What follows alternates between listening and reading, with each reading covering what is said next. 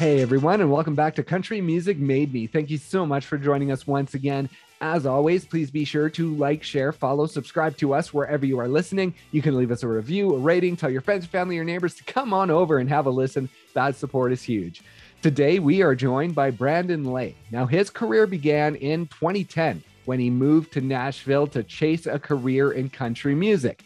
Now, in 2017, he released his major label debut single, Speakers, Bleachers, and Preachers. That's when things really started to pick up. In 2018, he opened for Kenny Chesney on his stadium tour. And then at the beginning of 2020, he opened for Brantley Gilbert before the world shut down. Now, during that time, between 2017 and 2020, Brandon found that he was beginning to lose himself within the music. Because of the busyness of the career, he was going on autopilot all of a sudden.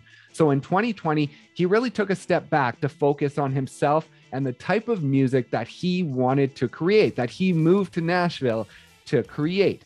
That led to 2 new singles earlier this year in Back Home and Broke, and it is going to lead to more new music in 2022. So please enjoy our conversation with Brandon Lay. I saw a post on your social media this weekend. You were outside with the kiddos, having some fun outside. And I wanted to ask you about the connection with that to your childhood. Is that similar to what your childhood was like? A lot of time outside, a lot of time in the outdoors? It was, Brandon. I lived in a subdivision, though. I lived in at the end of a cove, and we had, a little bit of a backyard with some woods, and I was always outside. And my grandfather had a pretty big farm, and it was in West Tennessee. It was 100 acres, but to me it was like Yellowstone. You know what I mean? So I rode 4-wheelers and just did all the stuff, fishing in his pond, and always wanted to raise my kids in the country. And that's ultimately why Nicole and we moved out here about 2 years ago, and we've loved it. So try to incorporate what I love the most and let these kiddos get outside and get some energy out every now and then, so to calm down. And your son is 3, I believe, and your daughter's 1. And so what have you been instilling in them as far as music goes? Have you begun that process within them yet? Or are you sort of waiting to let them discover it? Well, we have a little room with a kind of a little platform, and we just call it the stage room. And they've seen me on stage doing shows, and so my little boy will like to emulate. He's got a little guitar, and he slaps it around and sings. He sings. I've got a song called "Still Rock and Roll," and for whatever reason, he's obsessed with that one. So that's his go-to when he puts on the show. But yeah, I think they're going to be pretty musical, but I won't push it on them. And so those stage performances at home that he's doing at 3, were you that kid as well when you were that age? For sure. I was Elvis Presley all the way. So that I would dress up and pretend to be Elvis, and make a guitar out of a shoebox. And it's so ironic. My dad is a Southern Baptist preacher. He told me when I was little, he's like, Dolly Parton gets up and she writes 1 song a day. He's like, if you just have 1 song that takes off, that could be your career, writing a song a day. And it's so weird because I didn't think I was going to make, a life in music, because I was just all about playing basketball and, just being a normal teenager growing up and stuff. And then when I got in college, I took a guitar class, and it just kind of got the bug, and kind of never looked back. So, it is weird that, like 30 years later, what he told me and my sister was, kind of came true. And I wanted to ask you about your grandma, because I saw that in 2015, you played the Strawberry Festival in Humboldt, Tennessee. That's, I believe, about 30 minutes away from your hometown. And you mentioned that your grandma used to take you to that festival every year when you were growing up. And so I wanted to ask you about her and what influence she had on your musical dreams back then. Yeah, Brandon, that's so you were digging deep to find that, but that was an annual thing every May. She took all the grandkids to the Strawberry Festival, but she didn't have really much to do with music. She just spoiled us rotten is all she did, and she gave everything she had. She worked at J.C. Penney's all year round, and she would just save up just about us Christmas presents every year. She would spend all of her money on my 7 grandkids. So, you know, she just gave and gave, and she was a good one. But you know, she wasn't very musical at all. That's my dad's mom, and my dad is not musical at all. So it just kind of really came out of nowhere. Well, yeah, that's what I was going to ask. Like growing up, you mentioned sports. You were a sports kid. And so where did the music come in? Is that something you discovered on your own, sort of away from your family? You know, my mom had real good taste in music. Like, you know, early 90s, there's so much great country that was coming out, class of 89. So guys like Alan Jackson and Vince Gill and Garth Brooks obviously was a huge thing. But when I got to high school, you know, Kenny Chesney had, I think When the Sun Goes Down album came out about the time I was a senior. And I just, man, every line on that whole album, I felt like he was, you know, talking about me and my buddies. And so, you know, my buddies always liked music. We always jammed out or whatever, but the lyrics always meant so much to me. I was so intrigued with how people, you know, contextualize their life experiences. And so as soon as I learned a few chords, I started just writing songs. So it was 110%. But when I pivoted, I didn't touch the basketball for like 6 years. You know, I was moving to Nashville and trying to live the dream. And growing up, I saw you posted a photo that you found on your parents' fridge from when you were growing up. And I think it was in church. And there was a guy sitting there with a guitar. And you mentioned in the post that it was Johnny Cash. And I was wondering if that actually was him. It was. I lived in Gallatin, Tennessee until I was 8, which is about 30 miles north of Nashville, until I was 8 years old. And Johnny Cash had a house in Hendersonville on the lake, Old Hickory Lake, which is there. And him and June Carter would come to church. And my dad actually preached a few sermons with them on the front row. And, you know, that's just kind of magical. You know, he would come to visit the kids and do that kind of stuff. So we just thought he was an old man at the time, you know, and now it's just like, holy crap, how many people got that opportunity, you know? That's awesome. And you talked about picking up the guitar, learning those first few chords, and then writing. I wanted to ask you about Charlie Baker, who I believe was your first guitar teacher. And I wanted to learn a bit about him and what influence he had and what he meant on the beginning of your journey, and if you would be on this journey if it wasn't for him. No, I certainly wouldn't, Brandon, because you know, he encouraged me every week. I would, you know, be able to play a little more stuff. And he was the one, he told me I need to either get in a musical play or go to an open mic writer's night at a bar. And so I obviously chose the latter. That was a lot more fun. So once I played my first open mic, I was hooked. And, you know, he encouraged me to move to Nashville. He said, you got to go up there and give it a shot. You know, he was up there in the 70s, and he actually played rhythm guitar for Carl Perkins. He was on the road with Carl Perkins, you know, who wrote Blue Suede Shoes and, you know, was good buddies with Elvis and Johnny. But right. You know, he just really encouraged me to go on and get out there, you know. So I definitely wouldn't have done it without, you know, his encouragement, because I was like, wow, this guy's been there and done that, you know, and he's telling me that he thinks I'm good enough to move to Nashville. So certainly gave me the spark to go. And did he help you record your first song? Was it Tell Me She's Ugly? Is that the first song that he recorded? I was hoping you wouldn't bring that up, but yes, it was. And it was for a radio contest. And the winner of the contest got to open for our local heroes, Jonathan Singleton and the Grove and Ash Bowers. Both of them at the time were on big labels. And Ash was out with Luke Bryan, and Jonathan was out with Eric Church. And so, like, you get to open for those guys. You know, I really wanted to win. And so we went in there the night before the contest was due and cut Tell Me She's Ugly. And it was out of tune and out of time. But they actually played that on the radio. And at the end of the year, Rocky 104 in my hometown of Jackson, Tennessee, they always do the top 5 most played songs that they played all year. And it was number 4 that year. Like, really? They played. Yes, it was. I was like, "Are y'all playing a joke on me?" But it was. It certainly helped my live shows, because, you know, obviously people heard on the radio, and then they were able to come to a bar and see it live. As bad as it was, it actually helped me out a lot. That's great. And so in 2010, I believe it was that you made the move to Nashville. When you did that, were you focused on a career in country music? Like, this is what I'm doing, this is it? For sure. Yeah, that's all I wanted.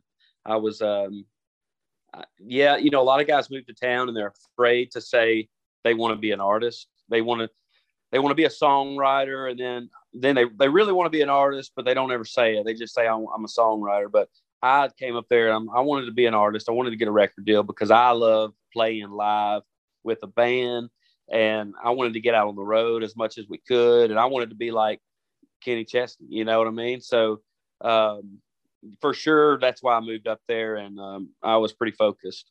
And you were playing a lot of colleges and universities those first couple of years that you were there. And as a young kid who's just getting into country music, like, was that sort of a dream to be just touring around to these colleges and basically partying every night? Yeah, it was a big party for sure. I had an old motorhome, and there would be 8 of us in it, and I we pulled our own trailer with all the production and all the lights, and most of which I bought off Craigslist, by the way.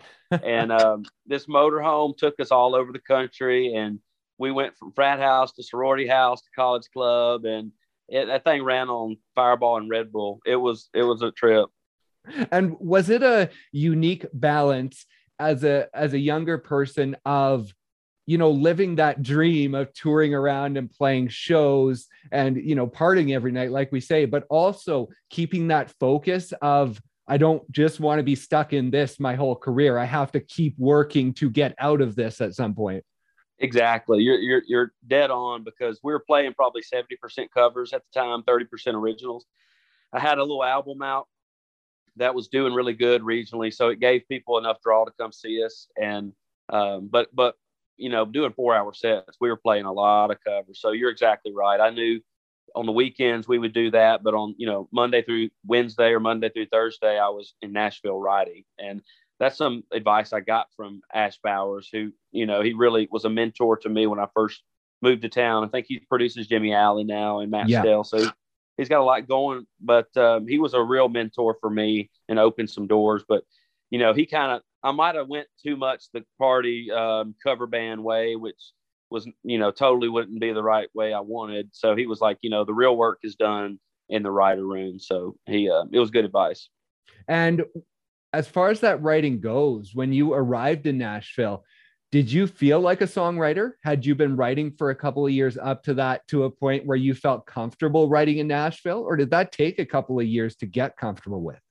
I kind of jumped right in, to be honest. I think I'd written like 5 or 6 songs. That's all. When I moved to Nashville, and it's ironic. My dad gave me just a notepad, and when I moved. I was fortunate because my sister taught kindergarten in Murfreesboro, which is about 20 miles south of Nashville.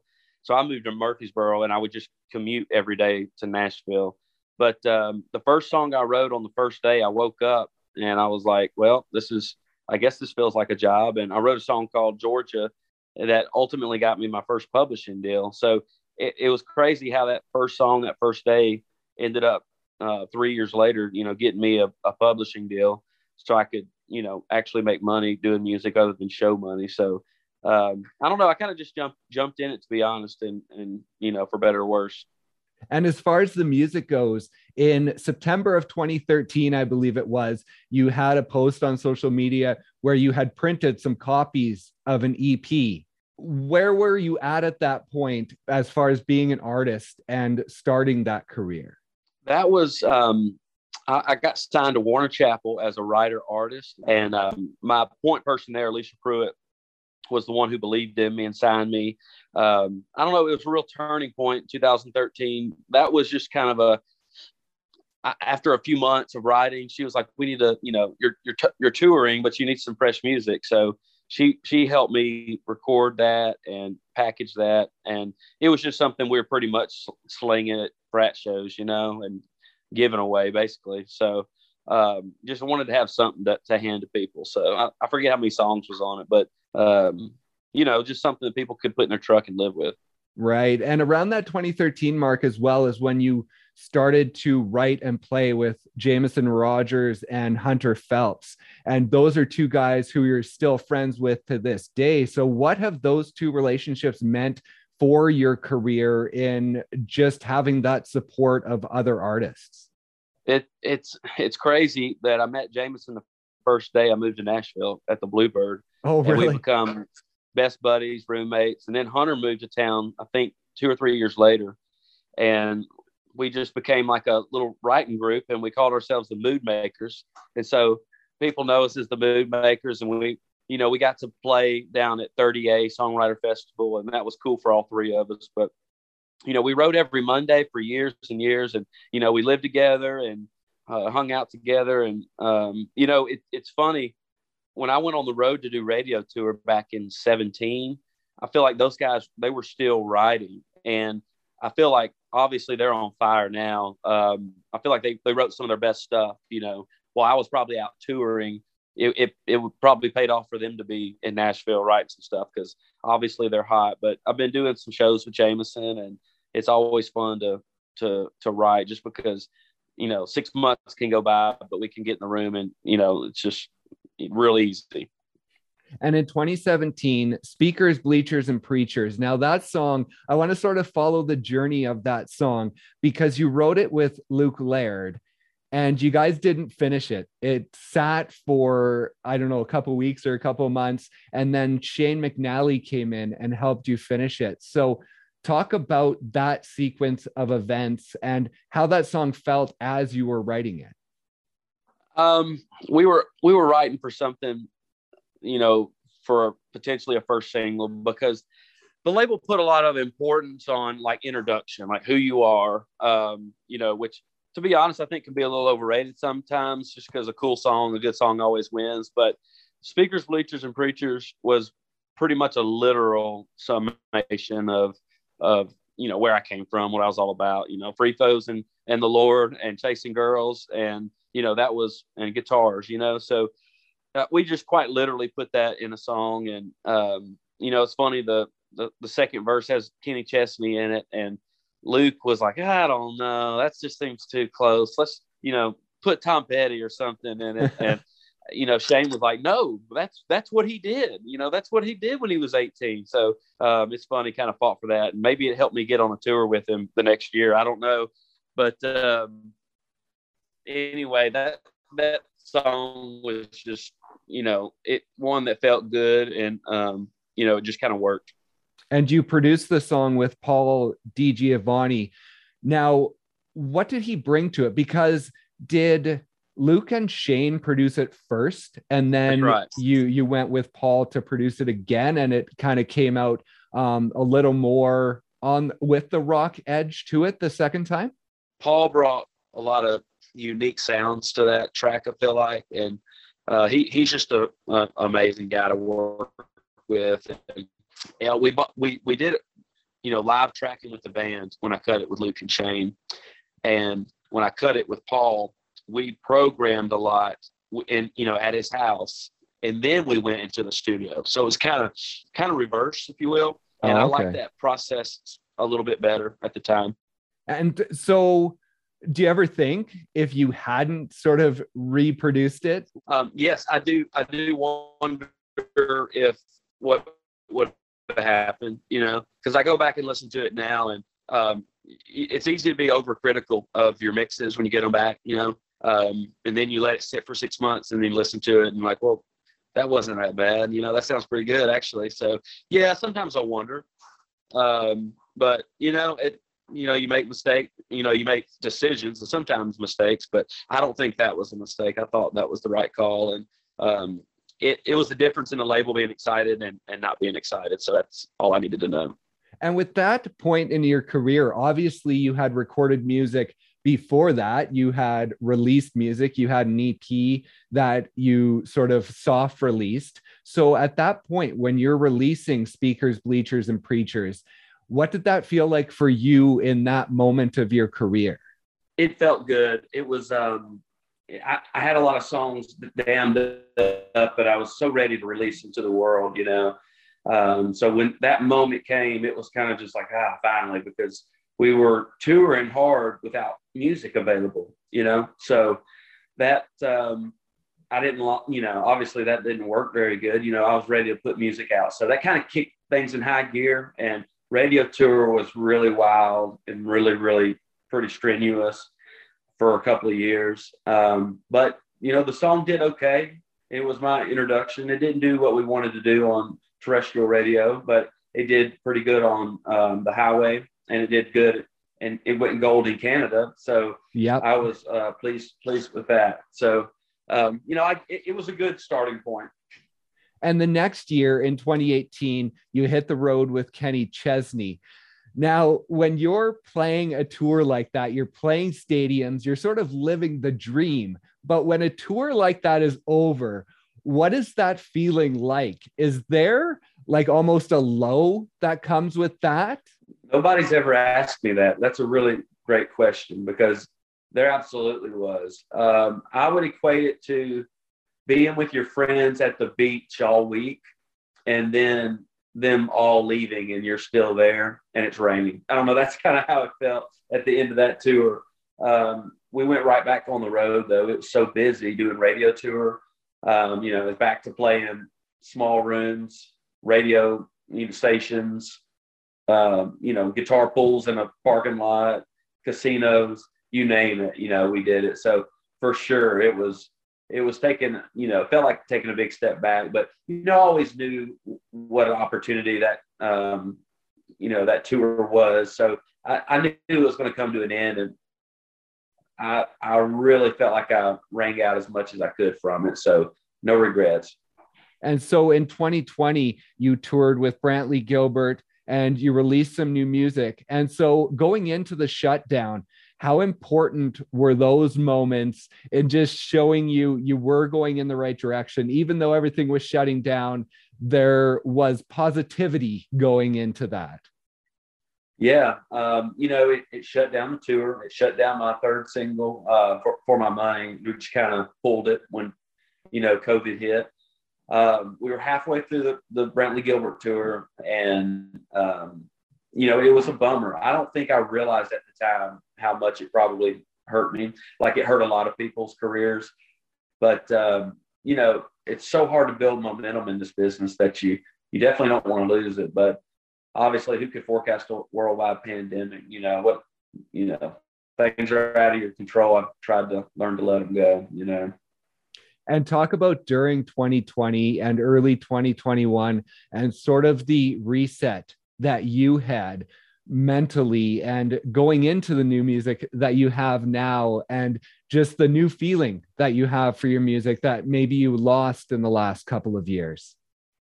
Yeah, I think I lost it just because I wasn't writing and wasn't creating. And every day I either want to make something with my hands or write a song or record a song.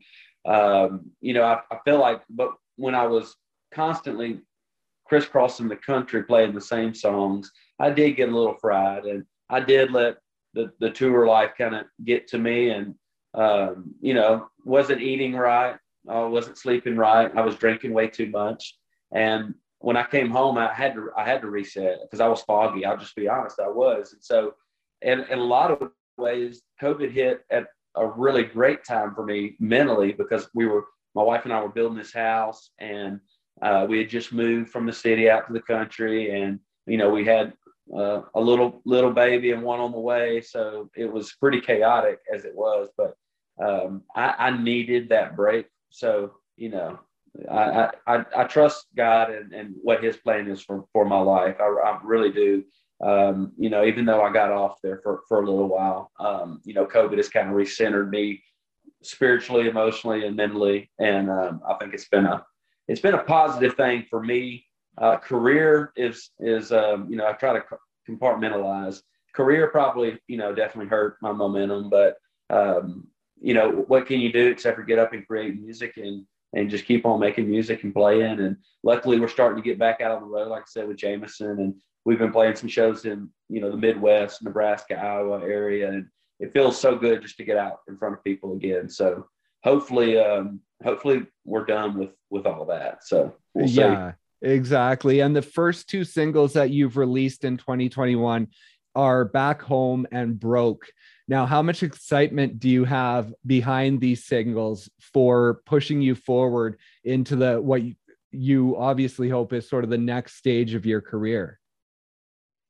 Yeah, we released those in hopes to kind of build up some buzz for February or March. We're going to be releasing a new single, and so we wanted to have like a 9-month, 6-month plan, and so releasing those were kind of just signals of what's to come, basically. And I cut a new album during COVID with I mentioned Jonathan Singleton earlier. I cut an album with him, and he's the producer on it. And he opened for me when we played a show in my hometown. We had kind of a homecoming show, and it was awesome. Amphitheater, it was packed. And he heard me play, and he hadn't heard me play in a long time. And he was like, "Man, your sound on the radio and then what your band does are two different things." And, he helped me kind of bridge that gap. So, it's been a creative process, but what else can you do?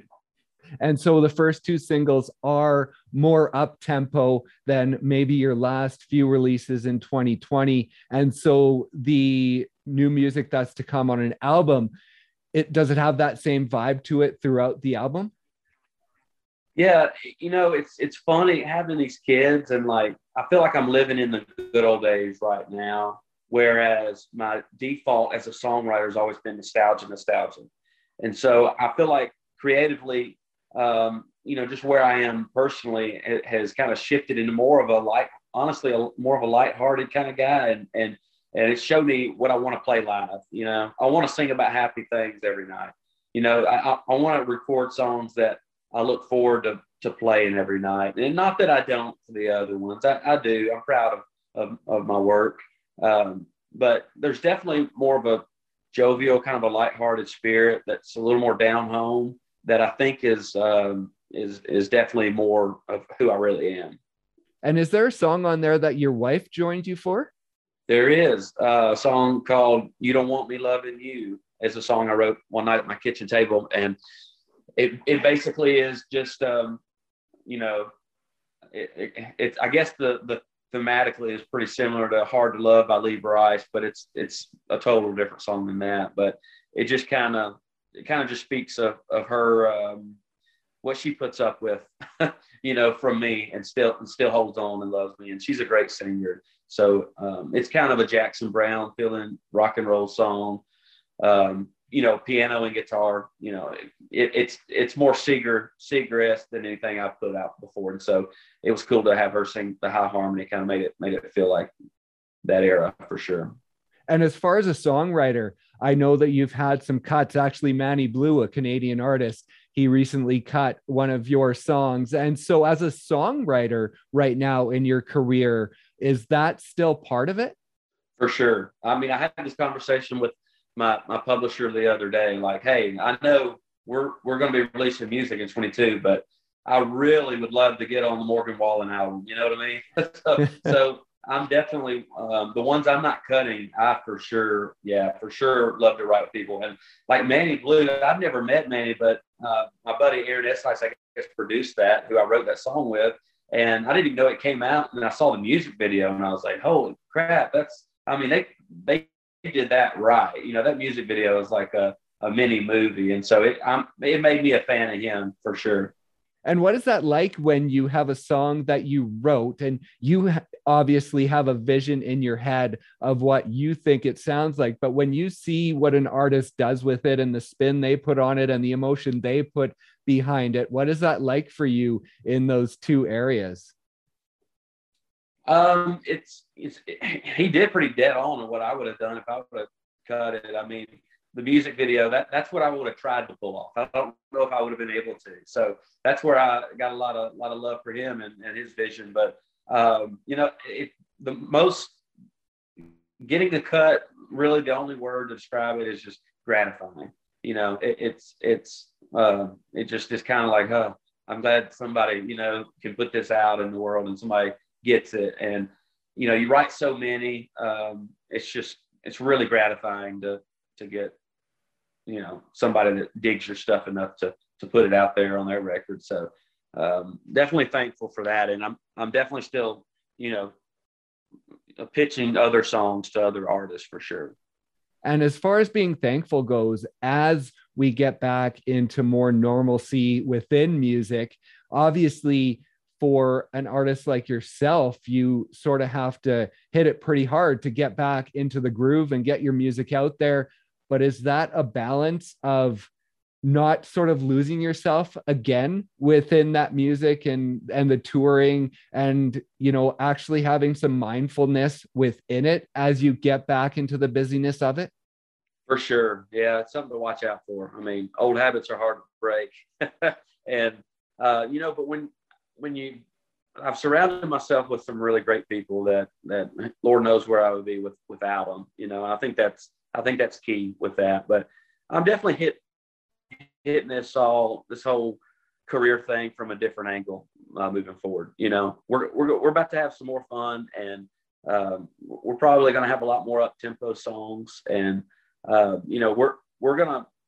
going to be a flood of music from every artist, and I'm sure you can feel it coming, and we're no different in that. So we're going to hit the ground running as hard as we can.